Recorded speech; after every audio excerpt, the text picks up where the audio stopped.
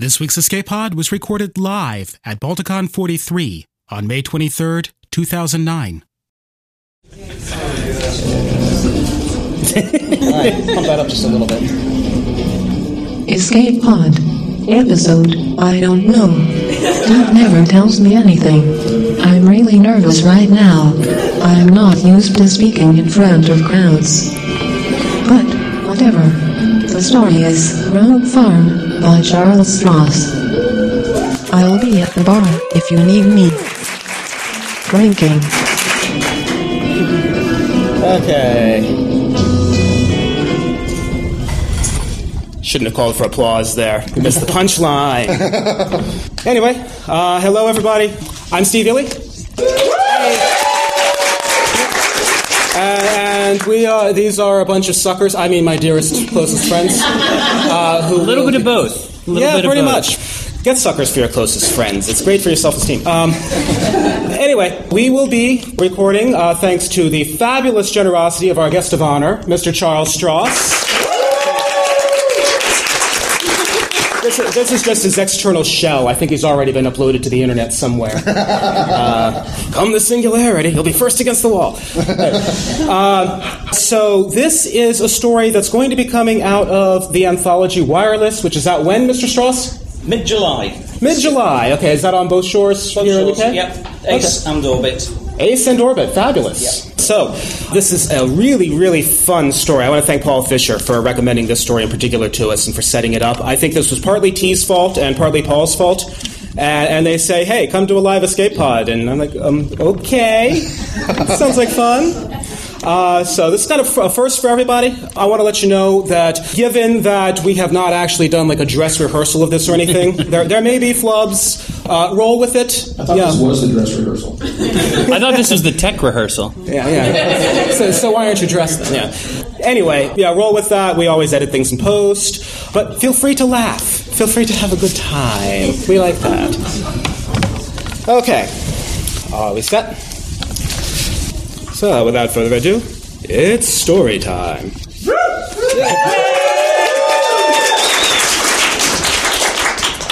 Rogue Farm by Charles Stross.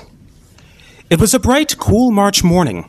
Mares' tails trailed across the southeastern sky towards the rising sun. Joe shivered slightly in the driver's seat as he twisted the starter handle on the old front loader he used to muck out the barn.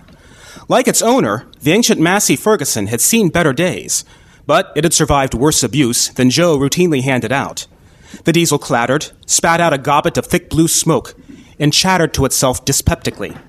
His mind as blank as the sky above, Joe slid the tractor into gear, raised the front scoop, and began turning it towards the open doors of the barn, just in time to see an itinerant farm coming down the road. Bugger, swore Joe. The tractor engine made a hideous grinding noise and died. He took a second glance, eyes wide, then climbed down from the tractor and trotted over to the kitchen door at the side of the farmhouse. Maddie! He called, forgetting the two-way radio clipped to his sweater hem. Maddie, there's a farm coming! Joe? Is that you? Where are you? Her voice wafted vaguely from the bowels of the house. Where are you? I'm in the bathroom! Bugger. He said again. Is this the one we had round the end last month? The sound of a toilet sluiced through his worry. It was followed by a drumming of feet on the staircase. Then Maddie erupted into the kitchen. Where is it? Out front, about a quarter mile up the lane. Right. Hair wild and eyes angry about having her morning ablutions cut short, Maddie yanked a heavy green coat on over her shirt. Open the cupboard yet? I was thinking you'd want to talk to it first. Too right I want to talk to it. If it's that one that's been lurking around the cops near Edgar's Pond, I got some issues to discuss with it. Joe shook his head at her anger and went to unlock the cupboard in the back room. You take the shotgun and keep it off our property. I'll be out in a minute. Joe nodded to himself, then carefully picked out the 12-gauge and a preloaded magazine. The gun's power-on self-test lights flickered erratically, but it seemed to have a full charge. Slinging it, he locked the cupboard carefully and went back out into the farmyard to warn off their unwelcome visitor. The farm squatted, buzzing and clicking to itself in the road outside Armitage End. Joe eyed it warily from behind the wooden gate, shotgun under his arm. It was a medium-sized one, probably with half a dozen human components subsumed into it. A formidable collective. Already it was deep into farm fugue, no longer relating very clearly to people outside its own communion of mind. Beneath its leathery black skin, he could see hints of internal structure, cytocellular macroassemblies, flexing and glooping in disturbing motions. Even though it was only a young adolescent, it was already the size of an antique heavy tank and blocked the road just as efficiently as an Apatosaurus would have. It smelled of yeast and gasoline. Joe had an uneasy feeling that it was watching him.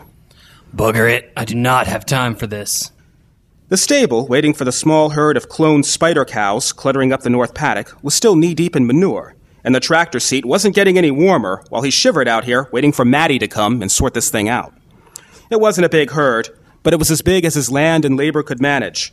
The big biofabricator in the shed could assemble mammalian livestock faster than he could feed them up and sell them with an honest, hand-raised, not vat-grown label. What do you want with us? He yelled up at the gently buzzing farm. Brains. Fresh brains for baby Jesus. Crooned the farm in a warm contralto, startling Joe half out of his skin. Buy my brains. Half a dozen disturbing cauliflower shapes poked suggestively out of the farm's back, then retracted again, coyly. Don't want no brains around here. Joe's fingers whitened on the stock of his shotgun. Don't want your kind round here neither. Go away! I'm a nine-legged semi-automatic groove machine. Crooned the farm. I'm on my way to Jupiter on a mission for love. Won't you buy my brains? Three curious eyes on stalks extruded from its upper glasses. Joe was saved from having to dream up any more ways of saying fuck off by Maddie's arrival. She'd managed to sneak her old battle dress home after a stint keeping the peace in Mesopotamia 20 years ago, and she'd managed to keep herself in shape enough to squeeze inside. Its left knee squealed ominously when she walked it about, which wasn't often, but it still worked well enough to manage its main task, intimidating trespassers. You. She raised one translucent arm, pointed at the farm. Get off my land. Now. Taking his cue, Joe raised his shotgun and thumbed the selector to full auto. It wasn't a patch on the hardware riding Maddie's shoulders, but it underlined the point. The farm hooted. Why don't you love me? It asked plaintively. Get off my land. Maddie amplified, volume cranked up so high that Joe winced. 10 seconds. 9, 8. Thin rings sprang out from the sides of her arms, whining with the stress of long disuse as the Gauss gun powered up. I'm going. The farm lifted itself slightly, shuffling backwards. Don't understand. I only wanted to set you free to explore the universe. Nobody wants to buy my fresh fruit and brains. What's wrong with you people? They waited until the farm had retreated round the bend at the top of the hill. Maddie was the first to relax, the rings retracting back into the arms of her battle dress, which solidified from ethereal translucency to neutral olive drab as it powered down. Joe safed his shotgun. Bastard. Fucking A. Maddie looked haggard. That was a bold one. Her face was white and pinched-looking, Joe noted. Her fists were clenched. She had the shakes, he realized, without surprise. Tonight was going to be another major nightmare night, and no mistake. The fence. They discussed wiring up an outer wire to the CHP baseload from their little methane plant, on again and off again for the past year. Maybe this time. Maybe. Maddie wasn't keen on the idea of frying passersby without warning, but if anything might bring her around, it would be the prospect of being squatted by a rogue farm. Help me out of this, and I'll cook breakfast. Gotta go muck out the barn. It can wait on breakfast. I need you. Oh, okay. Joe nodded. She was looking bad. It had been a few years since her last fatal breakdown, but when Maddie said, "I need you," it was a bad idea to ignore her. That way led to back-breaking labor on the biofab and loading her backup tapes into the new body. Always a messy business. He took her arm and steered her towards the back porch. They were nearly there when he paused. What is it now? I haven't seen Bob for a while. Sent him to let the cows in the north paddock after milking. Do you think... We can check from the control room. Are you really worried? With that thing blundering around? What do you think? He's a good working dog. It won't hurt him. He'll be all right. Just you page him. After Joe helped her out of her battle dress And after Maddie spent a good long while calming down, they breakfasted on eggs from their own hens, homemade cheese, and toasted bread made with rye from the hippie commune on the other side of the valley. The stone-floored kitchen in the dilapidated house they'd rebuilt together over the past 20 years was warm and homely. The only purchase from outside the valley was the coffee, beans from a hardy GM strain that grew like a straggling teenager's beard all along the Cumbrian hilltops. They didn't say much. Joe, because he never did, and Maddie, because there wasn't anything that she wanted to say. Silence kept her personal demons down. They'd known each other for many years, and even when there wasn't anything to say, they could cope with each other's silence. The voice radio on the windowsill opposite the cast-iron stove stayed off, along with the TV set hanging on the wall next to the fridge. Breakfast was a quiet time of day. Dog's not answering, Joe commented over the dregs of his coffee. He's a good dog. Maddie glanced at the yard gate uncertainly. You afraid he's going to run away to Jupiter? He was with me in the shed. Joe picked up his plate and carried it to the sink, began running hot water onto the dishes. After I cleaned up the lines, I told him to go take the herd up to the paddock while I did the barn. He glanced up, looking out the window with a worried expression. The Massey Ferguson was parked right in front of the open barn doors, as if to hold at bay the mountain of dung, straw, and silage that mounded up inside like an invading odious enemy, relic of a frosty winter past. Maddie shoved him aside gently and picked up one of the walkie-talkies from the charge point on the windowsill. It bleeped and chuckled at her. Bob, come in. Over. He's probably lost his headset again. Joe racked the wet plates to dry. I'll move with the midden. You want to go find him? I'll do that. Maddie's frown promised a talking to in store for the dog when she caught up with him. Not that Bob would mind. Words ran off him like water off a duck's back. Cameras first. She prodded the battered TV set to life, and grainy, bisected views flickered across the screen. Garden, yard, Dutch barn, North Paddock, East Paddock, main field, copse. She was still fiddling with the small holding surveillance system when Joe clambered back into the driver's seat of the tractor and fired it up once more. This time there was no cough of black smoke, and as he hauled the mess of manure out of the barn and piled it into a 3-meter-high midden, a quarter of a ton at a time, he almost managed to forget about the morning's unwelcome visitor. Almost. By late morning, the midden was humming with flies and producing a remarkable stench, but the barn was clean enough to flush out with a hose and broom. Joe was about to begin hauling the midden over to the fermentation tanks buried round the far side of the house when he saw Maddie coming back up the path, shaking her head. He knew at once what was wrong. Bob? Bob's fine. I left him riding shotgun on the goats. Her expression was peculiar. But that farm... Where? He hurried after her. Squatting in the woods down by the stream, just over our fence. It's not trespassing, then. It's put down feeder roots. Do you have any idea what that means? I don't... Joe's face wrinkled in puzzlement. Oh. Yes, oh. She stared back at the outbuildings between their home and the woods at the bottom of their small holding. And if looks could kill, the intruder would be dead 1,000 times over. It's going to estivate, Joe. Then it's going to grow to maturity on our patch. And do you know what it said it was going to do when it finishes growing? Jupiter. Bugger. Joe said faintly, as the true gravity of their situation began to sink in. We'll have to deal with it first. That wasn't what I meant. But Joe was already on his way out the door. She watched him crossing the yard, then shook her head. Why am I stuck here? She asked herself, but the cooker wasn't answering. The hamlet of Outer Chiswick lay 4 kilometers down the road from Armitage End. 4 kilometers past mostly derelict houses and broken-down barns, fields given over to weeds, and walls damaged by trees. The second half of the 21st century had been cruel years for the British agro-business sector, even harsher if taken in combination with the decline in population and the consequent housing surplus. As a result, the dropouts of the 40s and 50s were able to take their pick from among the gutted shells of once fine farmhouses. They chose the best and moved in, squatted in the derelict outbuildings, planted their seeds and tended their flocks, and practiced their DIY skills, until a generation later, a mansion fit for a squire stood in lonely isolation alongside a decaying road where no more cars drove. Or rather, it would have taken a generation had there been any children against whose lives it could be measured. These were the latter decades of the population crash, And what a previous century would have labeled downshifter dink couples were now in the majority, far outnumbering the breeder colonies. In this aspect of their life, Joe and Maddie were boringly conventional. In other respects, they weren't. Maddie's nightmares, her aversion to alcohol, and her withdrawal from society were all relics of her time in Peace Force. As for Joe, he liked it here. Hated cities, hated the net, hated the burn of the new. Anything for a quiet life. The Pig and Pizzle, on the outskirts of Outer Cheswick, was the only pub within about 10 kilometers. Certainly the only one within staggering distance for Joe when he'd had a skinful of mild.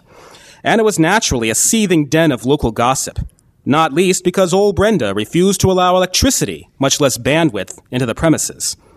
This was not out of any sense of misplaced technophobia, but a side effect of Brenda's previous life as an attack hacker with the European Defense Forces. Joe paused at the bar. Pint of bitter? Brenda glanced at him and nodded, then went back to loading the antique washing machine. Presently, she pulled a clean glass down from the shelf and held it under the tap. Have you got phone trouble? She said noncommittally as she worked the hand pump on the beer engine. Uh-huh. Joe focused on the glass. Where'd you get that? Never you mind. She put the glass down to give the head time to settle. You want to talk to Arthur and Wendy, the rat, about farms. They had one the other year. Happens. Joe took his pint. Thanks, Brenda. The usual. Yeah. She turned back to the washer. Joe headed over to the far corner where a pair of huge leather sofas, their arms and backs ripped and scarred by generations of Brenda's semi-feral cats, sat facing each other on either side of a cold hearth.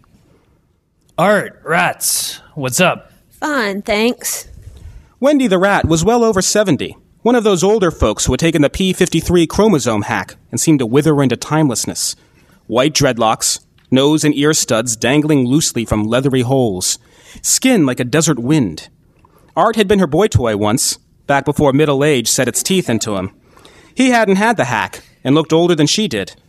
Together they ran a small holding, mostly farming vaccine chicks, but also doing a brisk trade in high-nitrate fertilizer that came in on the nod and went out in sacks by moonlight.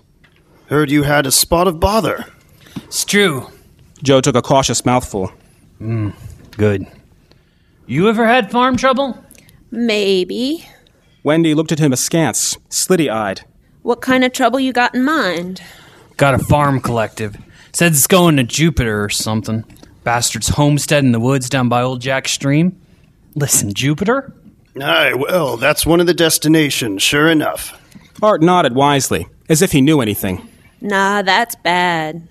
Wendy the rat frowned. Is it growing trees yet, do you know? Trees? Joe shook his head. Haven't gone and looked, to tell the truth. What the fuck makes people do that to themselves anyway? Who the fuck cares? Wendy's face split in a broad grin. Such as don't think they're human anymore myself. Tried to sweet-talk us, Joe said. Aye, they do that, said Arthur, nodding emphatically. Read somewhere, they're the ones that think we aren't fully human. Tools and clothes and farmyard machines like, sustaining a pre-post-industrial lifestyle instead of updating our genome and living off the land like God intended? How the hell can something with 9 legs and eye stalks call itself human? Joe chugged back half his pint in one angry swallow. It used to be once. Maybe used to be a bunch of people. Wendy got a weird and witchy look in her eye. I had a boyfriend back 30, 40 years ago, joined a Lamarckian clad, swapping jeans and all, the way you'd meet swapped underwear. Used to be environmentalist back when anti-globalization was about big corporations pissing on us for all profits. Got into gene hackery and self-sufficiency big time. I slung his ass when he turned green and started photosynthesizing. Bastards. It was deep green folk like that who'd killed off the agricultural industrial complex in the early years of the century, turning large portions of the countryside into ecologically devastated wilderness gone to rack and ruin. Bad enough that they'd set millions of country folk out of work, but that they'd gone on to turn green, grow extra limbs, and emigrate to the outer solar system was adding insult to injury, and having a good time in the process, by all accounts. Didn't you have a farm problem a couple years back?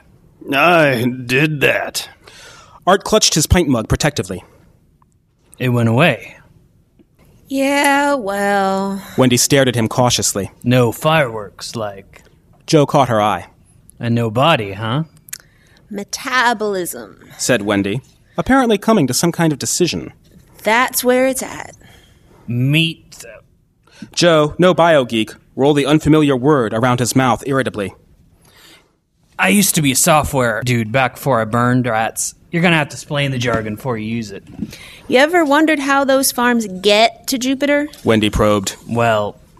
Joe shook his head. They, grow stage trees, rocket logs, and they estivate, and you are fucked if they do it next door, because those trees go up, they toast about 100 hectares. Very good, Wendy said heavily. She picked up her mug in both hands and gnawed on the rim, edgily glancing around as if hunting for police gnats. Let's you and me take a hike. Pausing at the bar for old Brenda to refill her mug, Wendy led Joe out past Spiffy Berkey and her latest femme, a pair of throwbacks in green Wellingtons and Barber jackets, out into what had once been a car park and was now a tattered waste ground behind the pub. It was dark, and no residual light pollution stained the sky. The Milky Way was visible overhead, along with a pea-sized red cloud of orbitals that had gradually swallowed Jupiter over the past few years. You wired? No. Why? She pulled out a fist-sized box and pushed a button on the side of it, waited for a light on its side to blink green, and nodded. Fucking police bugs. Isn't that a... Ask me no questions and I'll tell you no lies. Wendy grinned. Uh-huh. Joe took a deep breath. He guessed Wendy had some dodgy connections. And this, a portable local jammer, was proof. Any police bugs within 2 or 3 meters would be blind and dumb, unable to relay their chat to the keyword-trawling subsentient coppers whose job it was to prevent conspiracy to commit offenses before they happened.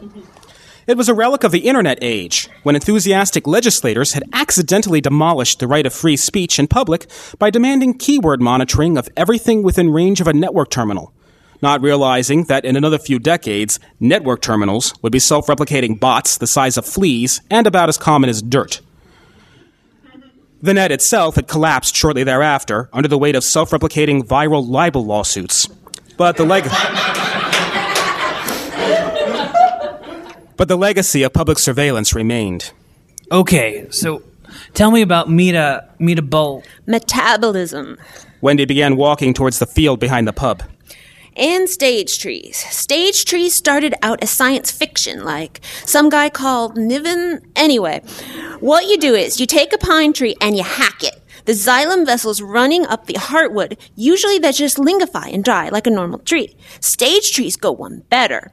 Before the cells die, they nitrate the cellulose in the walls. Takes one fucking crazy bunch of hacked enzymes to do it, right? And lots of energy. More energy than trees normally have to waste. Anyways, by the time the tree's dead, it's 90% nitrocellulose, plus built-in stiffeners and baffles and microstructures.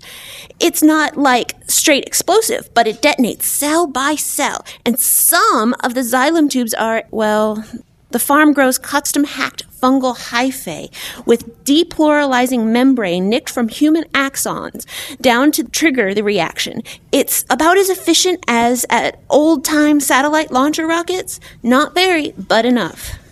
Joe blinked. That's supposed to mean something to me? Oh, heck, Joe. Wendy shook her head. Think I'd bend your ear if it wasn't? Okay. He nodded seriously. What can I do? Well... Wendy stopped and stared at the sky. High above them, a belt of faint light sparkled with a multitude of tiny pinpricks. A deep green wagon train making its orbital transfer window.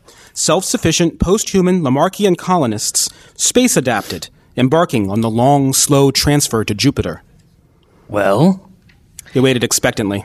You're wondering where all that fertilizer's from, Wendy said elliptically.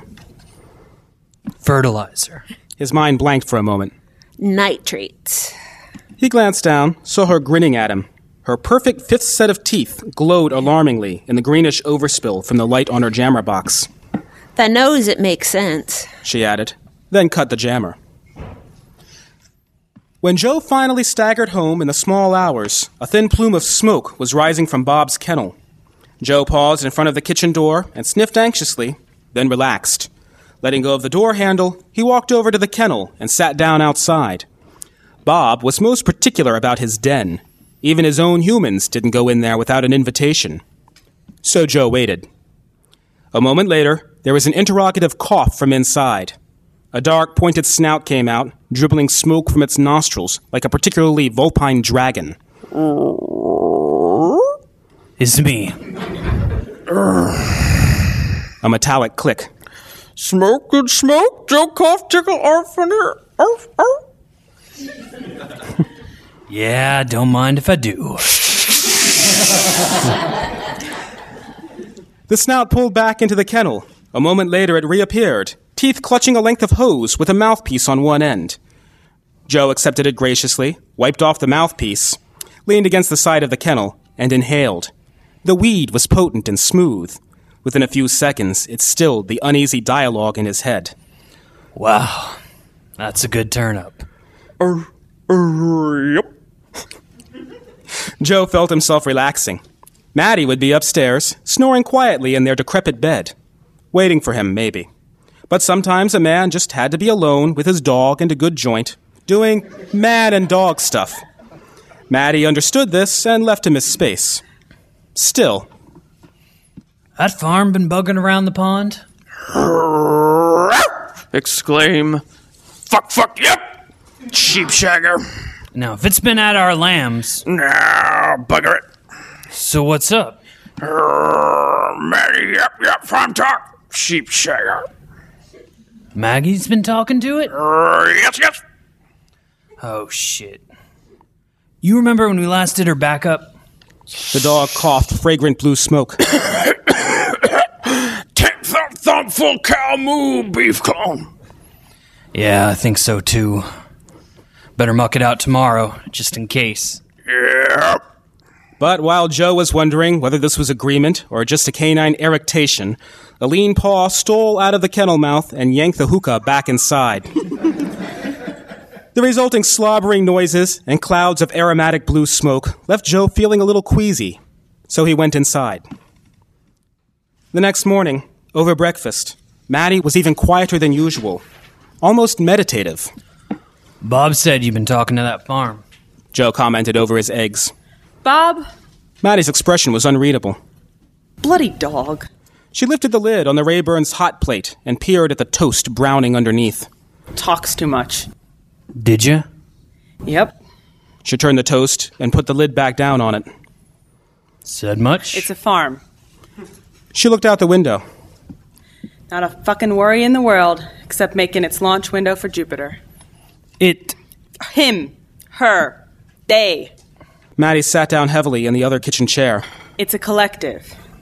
Used to be 6 people. Old, young, whatever. They decided to go to Jupiter. One of them was telling me how it happened. How she'd been an accountant in Bradford. Had a nervous breakdown. Wanted out. Self-sufficiency. For a moment, her expression turned bleak. Felt herself growing older but not bigger, if you follow. So how's turned into a bioborg an improvement? Joe grunted, forking up the last of his scrambled eggs. They're still separate people. Bodies are overrated anyway. Think of the advantages. Not growing older, being able to go to places and surviving anything. Never being on your own. Not being trapped. Fucking toast's on fire! Smoke began to trickle out from under the hot plate lid. Maddie yanked the wire toasting rack out from under it and dunked it into the sink, waited for waterlogged black crumbs to float to the surface before taking it out, opening it, and loading it with fresh bread. Bugger. You feel trapped? Joe asked. Again, he wondered. Not your fault, love. Just life. Life. Joe sniffed, then sneezed violently as the acrid smoke tickled his nose. Life. Horizon's closing in. Need a change of scenery. Yep, well, Russ never sleeps, right? Gotta go clean out the winter stables, haven't I? Joe grinned uncertainly at her as he turned away. Got a shipment of fertilizer coming in. In between milking the herd, feeding the sheep, mucking out the winter stables, and surreptitiously EMPing every police bot on the farm into the electronic afterlife, it took Joe a couple of days to get round to running up his toy on the household fabricator. It clicked and whirred to itself like a demented knitting machine as it assembled the gadgets he'd ordered. A modified crop sprayer with double-walled tanks and hoses, an air rifle with a dart loaded with a potent cocktail of turbocurarine and etorphine, and a breathing mask with its own oxygen supply. Maddie made herself scarce, puttering around the control room, but mostly disappearing during the daytime, coming back to the house after dark to crawl, exhausted, into bed. She didn't seem to be having nightmares, which was a good sign. Joe kept his questions to himself. It took another 5 days for the Small Holdings power field to concentrate enough juice to fuel up his murder weapons. During this time, Joe took the house off net in the most deniable and surreptitiously plausible way. A bastard coincidence of squirrel-induced cable fade and a badly shielded alternator on the backhoe to do for the wireless chit-chat. He'd half expected Maddie to complain, but she didn't say anything. Just spent more time away in Outer Chiswick or Lower Gruntlingthorpe or wherever she'd taken to going. Finally, the tank was full, so Joe girded his loins, donned his armor, picked up his weapons, and went to do battle with the dragon by the pond. The woods around the pond had once been enclosed by a wooden fence, a charming copse of old-growth deciduous trees, elm and oak and beech growing uphill, smaller shrubs nestling at their ankles in a green skirt that reached all the way to the almost stagnant waters. A little stream fed into it during rainy months, under the feet of a weeping willow. Children had once played here, pretending to explore the wilderness beneath the benevolent gaze of their parental control cameras. That had been long ago. Today the woods really were wild. No kids, no picnicking city folk, no cars. Badgers and wild koipu and small frightened wallabies roamed the parching English countryside during the summer dry season. The water drew back to expose an apron of cracked mud, planted with abandoned tin cans, and a supermarket trolley of pre-Cambrian vintage, its GPS tracker long since shorted out. The bones of the technological epoch poked from the treacherous surface of the fossil mud bath, and around the edge of the mimsy puddle, the sage trees grew. Joe switched on his jammer and walked in among the spear-shaped conifers. Their needles were matte black and fuzzy at the edges, fractally divided, the better to soak up all the available light. A network of taproots and lacy black grass-like stuff covered the ground around them. Joe's breath wheezed noisily in his ears, and he sweated into the airtight suit as he worked, pumping a stream of colorless, smoking liquid at the roots of each ballistic trunk.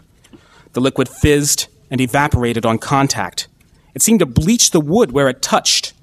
Joe carefully avoided the stream. This stuff made him uneasy, as did the trees. But liquid nitrogen was about the one thing he'd been able to think of that was guaranteed to kill them stone dead without igniting them. After all, they had cores that were made of gun cotton, highly explosive, liable to go off if you subjected them to the sudden sharp impact or the friction of a chainsaw. The tree he'd hit on creaked ominously, threatening to fall sideways, and Joe stepped round it, efficiently squirting at the remaining roots, right into the path of the distraught farm. My holy garden of earthly delights, my forest of the imaginative future, my delight, my trees, my trees, my trees!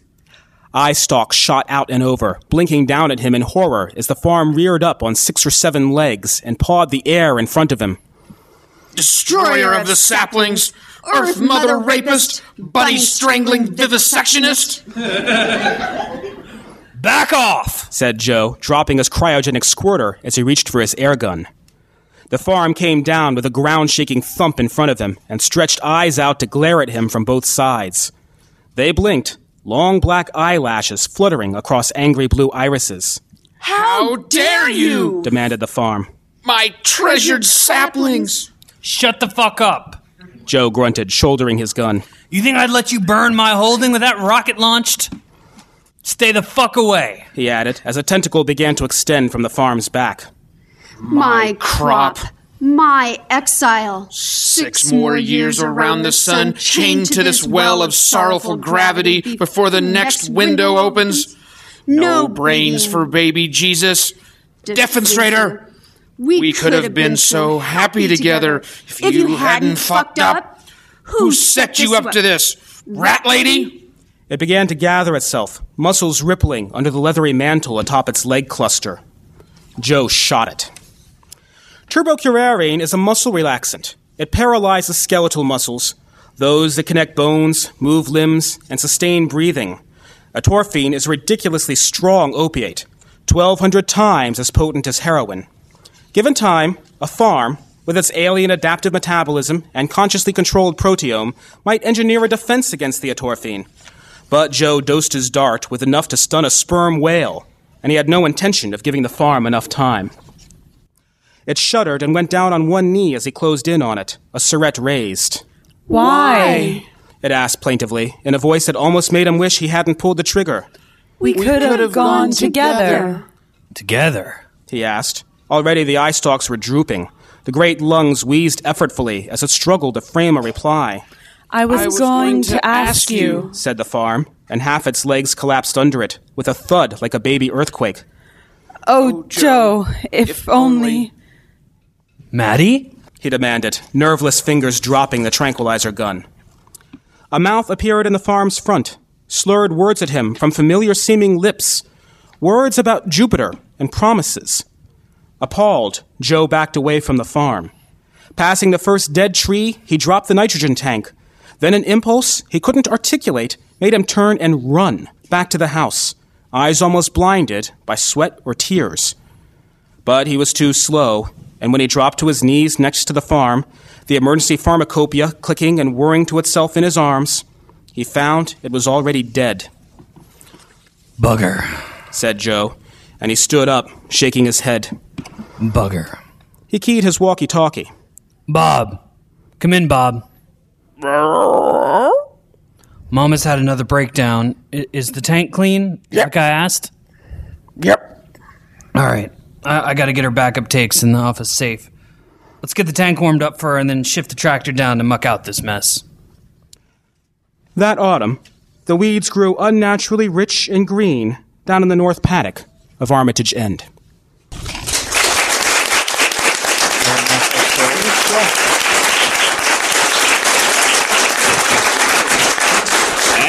And that was our story. All right, let's give a big hand for our cast.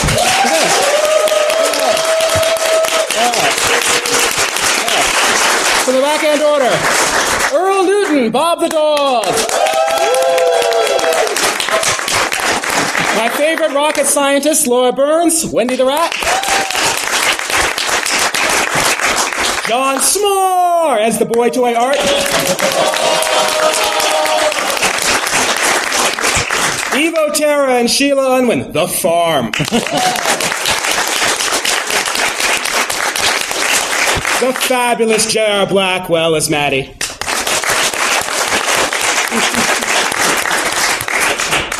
Sitting in for Martha Holloway as old Brenda the barkeep is Dee Reed as Willis.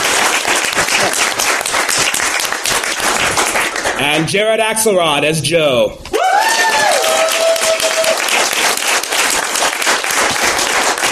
Thanks so much to Nobilis for running sound for us and for keeping all of us working. Chewing gum and duct tape does hold the universe together. I'm Steve Ely. Thanks to all of you. This was definitely an experiment for us, but I think it was a successful one. We had a lot of fun. I hope you had fun too. All right. Thanks a lot.